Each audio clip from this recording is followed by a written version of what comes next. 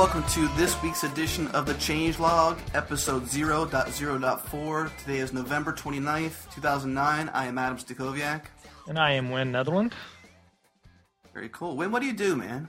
Tell me about yourself. I am a designer/developer. Okay. Still trying to figure that out. What are you doing to figure it out? I am designing and developing. Oh, cool. And where can people find you and reach you and all that good stuff? Easiest way is to find me on Twitter at Penguin, PENGWYNN, and I blog at wynnetherland.com. Like the country, right? Just like the country without the S, which usually I get, there's a country named the Netherlands. How cool. Yeah, very cool. Very cool. What about you, Adam? Oh, I run this company called Handcrafted. It's sort of evolving at this moment, but Handcrafted is my launch pad for doing, much like you do, design and development work. We're also dabbling in some social media work, obviously website building, design, all that good stuff. But I also do a podcast called the Web 2.0 Show. If you don't listen to it, you probably should. It's web20show.com. On Twitter, it's Web20 Show. And I do this great podcast called The Changelog with you, Wynn. And if you wanted to reach out to me on Twitter, you could at Adam Stack. And if you want to tweet us at The Changelog, it's Changelog Show. Yeah. On Twitter. Cool. We appreciate retweets and direct messages and polite, beautiful emails at hello@thechangelog.com. If you'd like to submit a story, you can submit it at submit@thechangelog.com. Very cool. Very cool. So what do we have? What's our lineup today? Oh, we've got a lot this week, which is surprising given it's a holiday week. But we've been busy this first full week on the Changelog. Yeah. First up, Google Chrome. Google Chrome. There's lots of stuff going on with Google Chrome. I think they just changed their name to... Well, they just announced changing it to Chromium OS because they're taking it from being proprietary to open source. Which is really awesome, and obviously why it's on the Changelog. A lot of stuff coming out of Google lately. We had our interview with Rob Pike this last week with Google Go, the new programming language, and he mentioned Chrome OS and that. Yeah. I like to, I was actually, even though we got listed on Y Combinator on the news site there, I was really happy to see that commentary back and forth on there. I mean, that was really pleasing to me to see people listen to the episode and kind of digest it, and then come back to Y Combinator and start commenting. Oh, absolutely. So you excited about Chrome OS?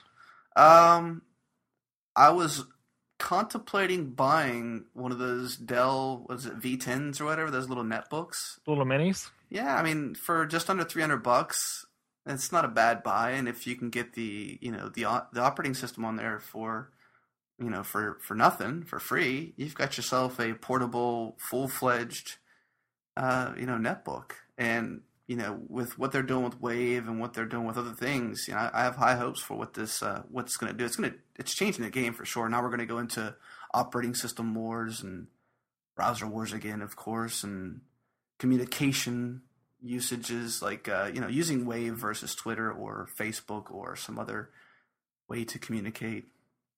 I'll be anxious to see how designers can sink their teeth into it and really make it look a little bit more aesthetic than the current demos that I've seen. They're really scaled back and lightweight as far as user experience. Have you seen any of the demos on YouTube? I've seen some of them. They all seem, they're okay, I suppose. They do have some user interface experiments listed on the Chromium OS site, which you can go to chromium.org and browse around there. There's a couple links there for it. Not too bad. I think it's it's a developing product. What's cool about it though is that it is open source, and that if you don't like the design of things, you can volley up a new design. You can always fork it. Yeah, fork it. Well, actually, here you can't because they do all their source code management with Mercurial, right? Right. And that's one thing. Normally when you end up on an open source project and it's hosted at Google Code, it seems like it just immediately slows down as far as finding documentation and information about it. There's just something hard to navigate for me with Google's code hosting. I much Yeah, prefer GitHub or yeah. any of those. It would be really interesting to see Google begin to migrate to using Git, and more importantly, supporting GitHub. I'd like to see what that would do for GitHub. I know it's done a tremendous favor for the Ruby community. That's usually tends to be where I'm involved in code. To be able to fork projects and submit patches, and it's really effortless for project maintainers to take code from other people, from the community, and integrate it back into the main line effortlessly.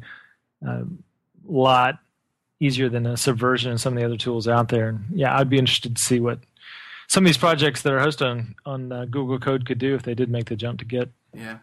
Well, I guess one disclaimer too about before we move on from Chrome OS or Chromium OS or whatever it really becomes, because right now it's being called Chromium OS, but still, I guess news sources are still headlining, Google Chrome OS because that's a good, powerful headline. But one thing to keep a note of is that it's actually not ready for consumers to use. It's still in this developer-only stage. But and I think they're going to find that confusion lag a little bit, just because in some of the demos that I've watched on YouTube, the Google guys themselves have made the comment that Chromium is Chrome. Yeah.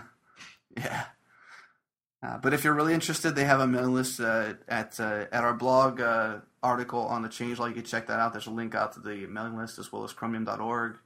The code base. Actually, you know what? I'm going to take that back because I'm looking at our article and I didn't even think about it. But the code base for Chromium OS is in Git. Is it really? Yeah. Go look at the article. Check that out. It is. Yes, code base Git. That's so odd that it is in Git, but maybe they're not hosting on code.google.com. Because that was one of the points that Rob made last week. Yeah, he was like, that's why we do it, because Google Code doesn't support Git; it supports Mercurial or SVN. And yeah, they got their own. It's at source.chromium.org, src.chromium.org. Interesting. Awesome. I wonder why we'd have to talk to them. Maybe we can get an email over to them and ask them why they chose Git. That's really interesting. Maybe that's important of things to come. Maybe. What's up? What's next then? Handbrake 094 release with 64-bit support. You big Handbrake fan?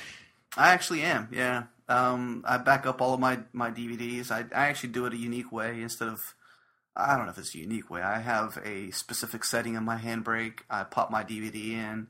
I pull it up. I choose a specific setting, and I dump it to one file. And I used to do it to the MKV format, which I'm sorry, I don't recall what that shorthand's for, but now I actually do it to .mp4, I think is what it is. Let me confirm that. Find a lot more compatibility with the MP4 than the. Well, what I like about it is that it opens up in QuickTime, especially this QuickTime and Snow Leopard, super fast, and it also takes all the chapters of the DVD and puts them right there, so I could just jump. In QuickTime, I could just jump from chapter to chapter. So it while you're backing it up to one file, and it does shrink it significantly down from like 4 or 5 or 7 gigs down to like usually around a gig or a little bit more. So if you're someone like me who's a fan of Drobo and you have a Drobo in your house, so you have like one store for these things. I have one store for all my movies, both kid movies and adult movies, not like those kind of adult movies. Get your mind out of non-cartoon movies. Yeah, non-cartoon adult movies. I'm dumping those to one file, and I'm saving huge space. And I have Boxy running on a Mac Mini sitting right there in the living room. Jennifer and I both use the Boxy app on our iPhones because we both have iPhones. So it gets really easy to break away from Comcast and those cable people, and not that they're bad. It's just mainstream TV is so 2006, man. It's 2009. Let's go. I've seen your setup with Drobo and some of the other apps that you use. It definitely needs to be a blog article on adamstacoviak.com as my home media setup, because you've got the most methodical library system for updating all your media that I've ever seen. I'll do that for sure. Actually, it's .m4v is what those dump out to from, and those are compatible with is that right? M4v? Yeah, that's right. Yeah, M4V. Well, I'm looking at some of the file names. M4V is one of them, and MP4 is another one. But I think it dumps out M4Vs. And the average file size, I'm looking at them, let's see right here.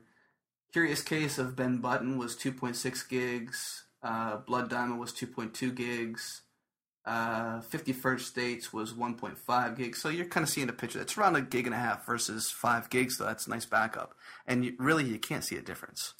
And I can only imagine, I haven't tried out the 64-bit Handbrake that they just released yet. And the cool thing about what's happening here is that instead of taking 2 to 3 hours to dump out your one file, it's actually doing it almost in real-time DVD time. So you're probably getting around the actual time of the actual movie. Like the encode time is significantly less, 10% faster. You know what makes this story newsworthy for the guys out there listening is it's been such a long time coming for a Handbrake release, and this changelog shows over 1,000 changes. Wow, that's insane. And remember, boys and girls, Handbrake is only to be used to make legal backups of media you already own. Absolutely, yeah. Why would you?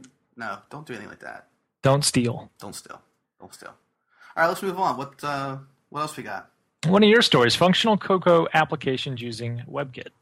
Well, I'm a fan of Henrik. Forgive me, I don't even know the fellow's full name. I'm going to jump out the Twitter real quick and check it out. Henrik Nye. Hopefully I said that right. He's somebody I've been a fan of for a while. He actually forked has a popular fork of Jekyll that supports Haml, which is where I kind of noticed him at. Plus, he also runs this very cool blog with a pug sitting there. It's a pug drawing that I think his girlfriend did it.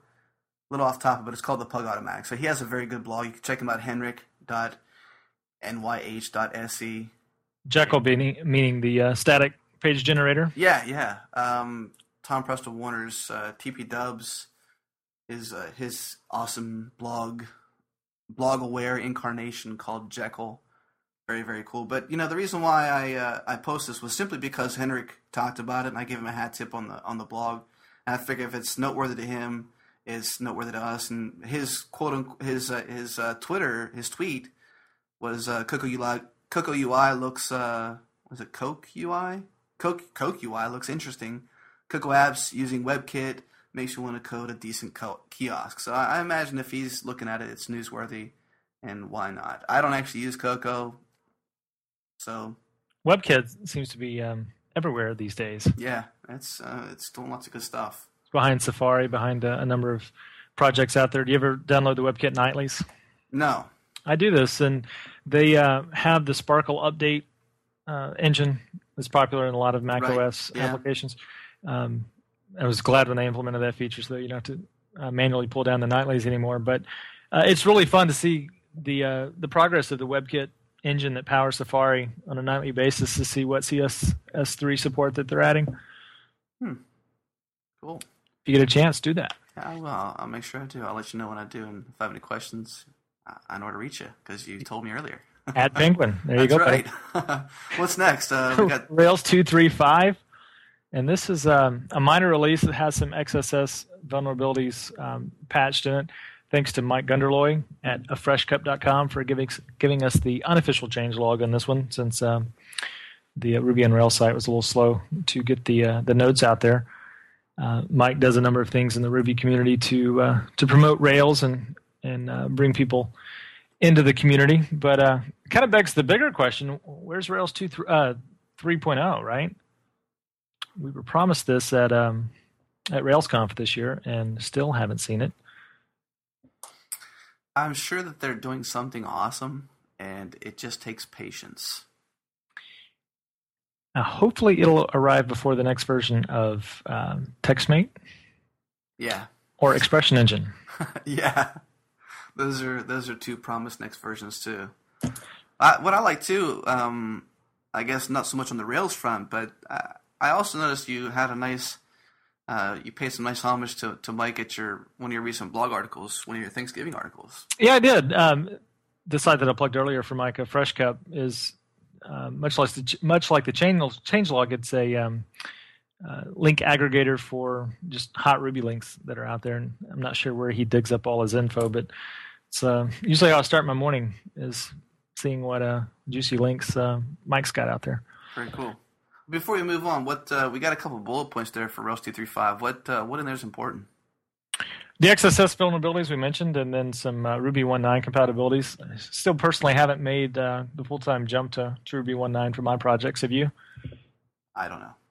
I run Ruby, and whatever's on the system is what they give me.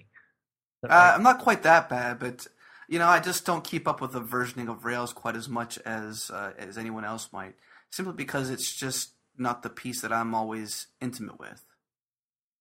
Sorry.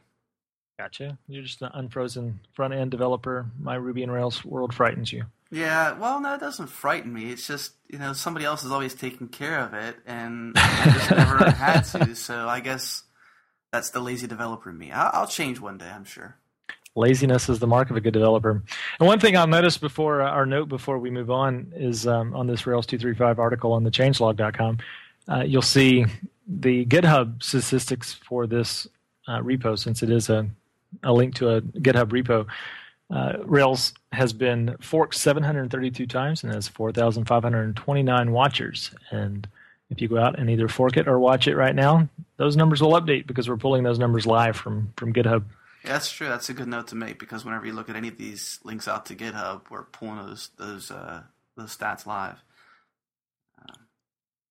I just love that feature. I love that feature too. I really hope that the audience and the readers of the blog appreciate it too. I think I actually got asked a question by a couple people. They're like, "What GitHub integration? You have your GitHub aware? What do you mean?"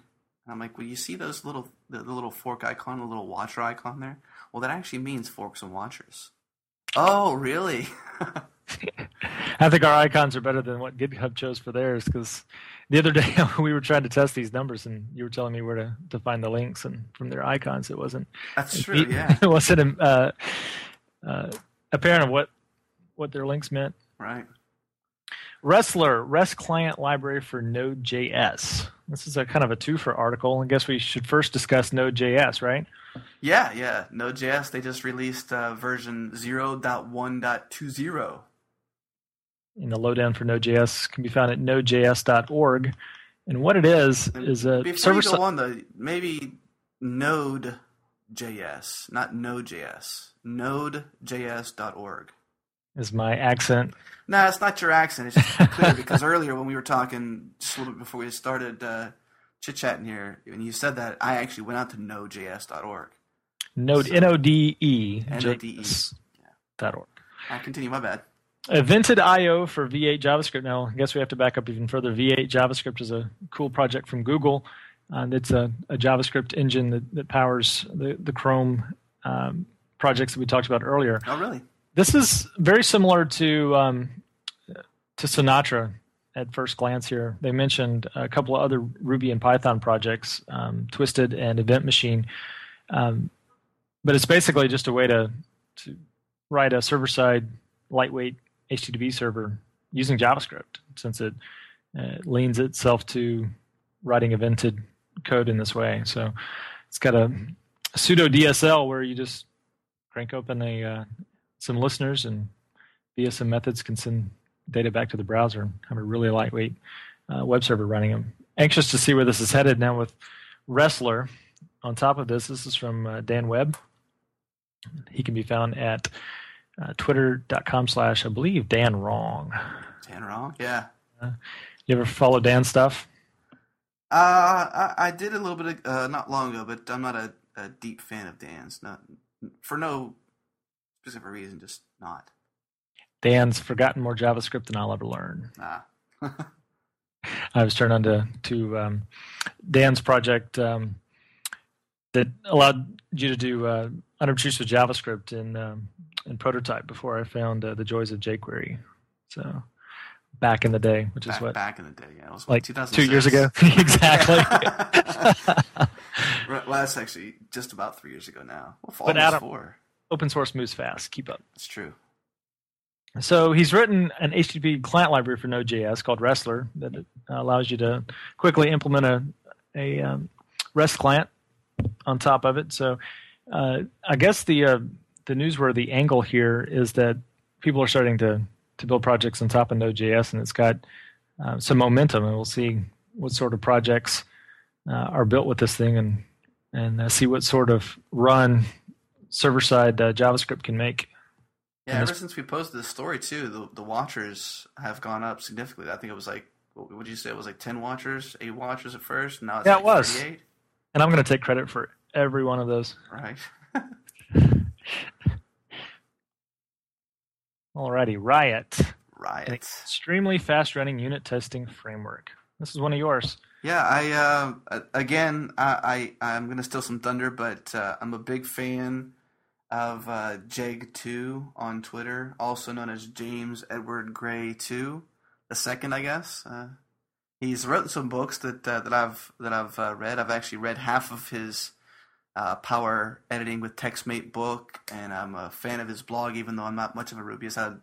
I think the guy is super passionate about writing awesome Ruby code. He's somebody that definitely is noteworthy in the community.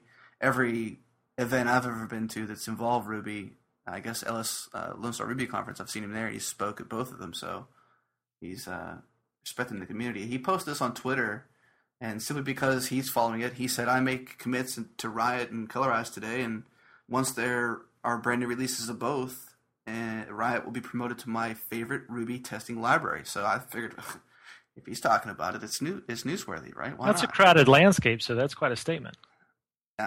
Figured if he's talking about it, why not? Ruby testing is, like you said, it's a crowded landscape. There you go. Riot. They have a port of Riot for JavaScript too. It's called Riot.js. Oh, yeah. Yeah, I saw that. It's amazing to me how similar a lot of these syntax are to RSpec and shoulda and Cucumber. Hopefully we can mix and match a lot of these vocabularies and use them interchangeably. And it doesn't really matter what's doing the testing under the hood. It's the fact that we are testing and we're kind of maturing as an industry. Actually, it's kind of funny though that you mentioned shoulda and even RSpec, because if you go and check out if you go to the link from that blog article over to GitHub and check out the actual README file, he goes in and talks about oh my God, why'd you write this? And so he's even got some background. You start a new project, you get all excited. I'm reading verbatim, by the way. You're adding new tests, you're adding factories, you're adding this, you're doing that. And before you know it, you got 3,000 plus lines of test code, 2,000 assertions, and things are getting slower and slower. So the point of testing, and even TDD or test-driven development, you're trying to start with tests before you even really get into your code, right? So you've got all this stuff that's preventing you from, I guess, getting to actually coding, right? And if that slows down the process, or if that becomes more complex than it should be, you got some failures there. So I think he took a step back and said, well, what should we do? And this is the solution to, shoulda, RSpec, and it's awesome. Well, check it out. Check it out. Thor Gets, another one that got you excited. Make development easier. Yeah, I took a peek at this, and one thing that I liked about Thor Get was that obviously that Thor is, really easy to use. Like you said, if you can write a Ruby class, it's pretty easy to write a few different Thor commands and Thor tasks. Thor is from YCats, Yehuda Cats. Yeah. And what really got me excited about this was that it was, easy to do open new branches. It's actually more part of a process, and he even explains that in the README, is that the tasks are designed around a particular workflow. So if you're working against a particular upstream or a single upstream that you git push, or even if you're using git svn in your workflow, you do git svn decommit. In this workflow, master's typically your upstream, so it kind of defines a certain workflow, and this is the workflow I think I follow. Right, if you're going to make a change, you branch, you make all those changes against that branch, that topic branch as they call it, and when you're ready to take that back into the mainstream, back into master, there's a certain process. So you have these git commands that obviously let you do that, but with these Thor commands, it makes it really, really simple to do. So you just say Thor git : open to open a new topic branch. You do some naming there. And then when you're ready to go back to master, you just say, obviously, git or Thor git : close, and then name the branch. So it's got a nice little process there. It's really neat. I like writing these Thor scripts because I'm not much of a bash command line guy. Right. But I can write Ruby, and so it's opened up a whole nother world of scripting for me. And I love the way that you can install these Thor scripts directly from GitHub just by passing the URL to the script and passing the raw equals true, which will tell GitHub to serve up just the raw text. Pretty neat stuff. Something that actually didn't make it to the Changelog blog, but should probably be mentioned.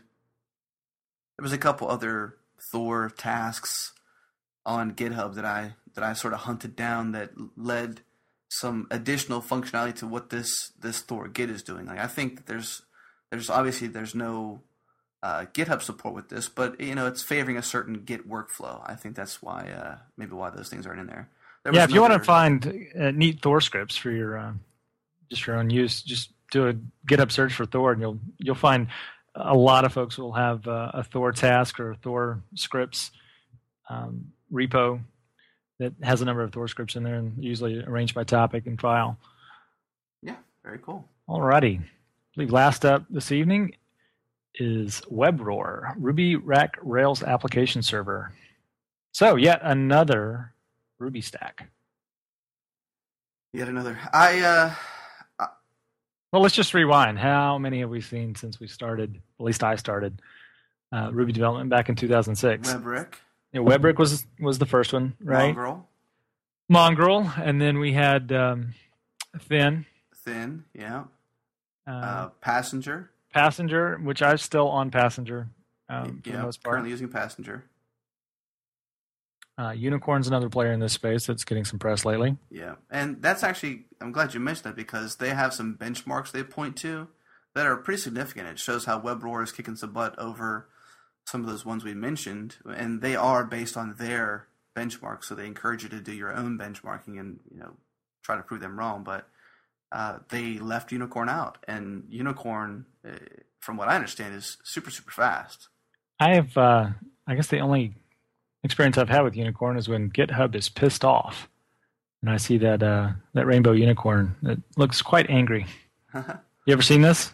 Yeah, I think I've caught that once or twice. Yeah, but I see it less and less, especially now that they're at Rackspace. It seems to be running pretty smoothly since they moved over. Should also be mentioned too that there's a hat tip to let me try and say his name the right way. I even had a hard time saying it when we interviewed him on the Web 2.0 show. Ilya Grigorik, is that right? I believe that's right. Yeah, so he runs PostRank, real notable in the community, won a Ruby Hero Award 2 years ago. Super, super guy. So I saw him tweet about it, and I thought, hey, if Ilya's talking about it, he says it's pretty promising, so why not pull it into the mix? It's brand new. It's only been released, I think, a couple weeks at most. So it's nice to see people trying to make this environment faster, because I think, one of the biggest things we hear, right, is Ruby Rails can't scale, right? So we need something that runs it faster. I'm sorry, I'm not familiar with that term. Oh, really? Is there some sort of problem with Rails scaling? I don't know. Maybe. That's, it's just, word on the street, Yeah, igvita.com, igvita.com is his blog, and it's quite popular. And if you're not a subscriber, you should be. Yeah, and if you're a listener out there that actually has done some benchmarking with ROaR against Unicorn, I'd be really interested to, even though I'm not a Rubyist per se, or whatever, I think it would be nice to hear some feedback from you guys if you have done some benchmarking against Unicorn. That's pretty much the lineup this week. If you've got a story for us that we should cover on the Changelog, email it to us at submit@thechangelog.com, or just fire up your browser and go to thechangelog.com/submit and send us a link to that cool new open source project or recently revved project that we should know about and share with the community. Absolutely. And I guess what's coming up next week for us? I guess, soon, in a couple of days. Who are we talking to? We have an interview with Document Cloud. Yeah. We covered a couple of their stories already. Right. And then on the roadmap, hopefully we'll catch up with the MongoDB guys, and then some other surprises towards the end of the year. Absolutely. All right. Well, stay tuned. Thank you for listening to this edition of the Changelog. Be sure to tune in weekly for what's fresh and new in open source. Also, visit thechangelog.com to follow along, subscribe to the feed, and more. Thank you for listening. I found myself